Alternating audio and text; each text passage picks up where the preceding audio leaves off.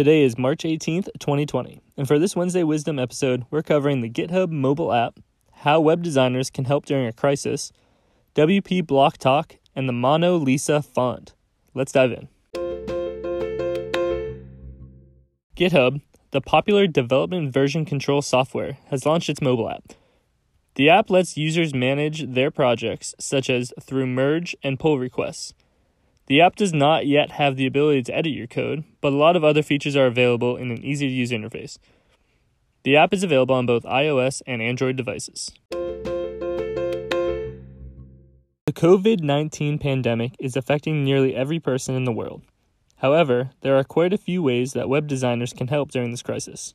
For example, volunteering your services, raising money, or helping clients that are affected. Just because we're stuck at home doesn't mean we can't do our part to help others. WordPress is hosting an online event called WP Block Talk, which focuses on the block editor. Topics will include building the core block editor, developing new blocks, and designing with blocks. The event will be held virtually on April 2nd and will be available after the event on WordPress.tv. There is a new font that has developers buzzing.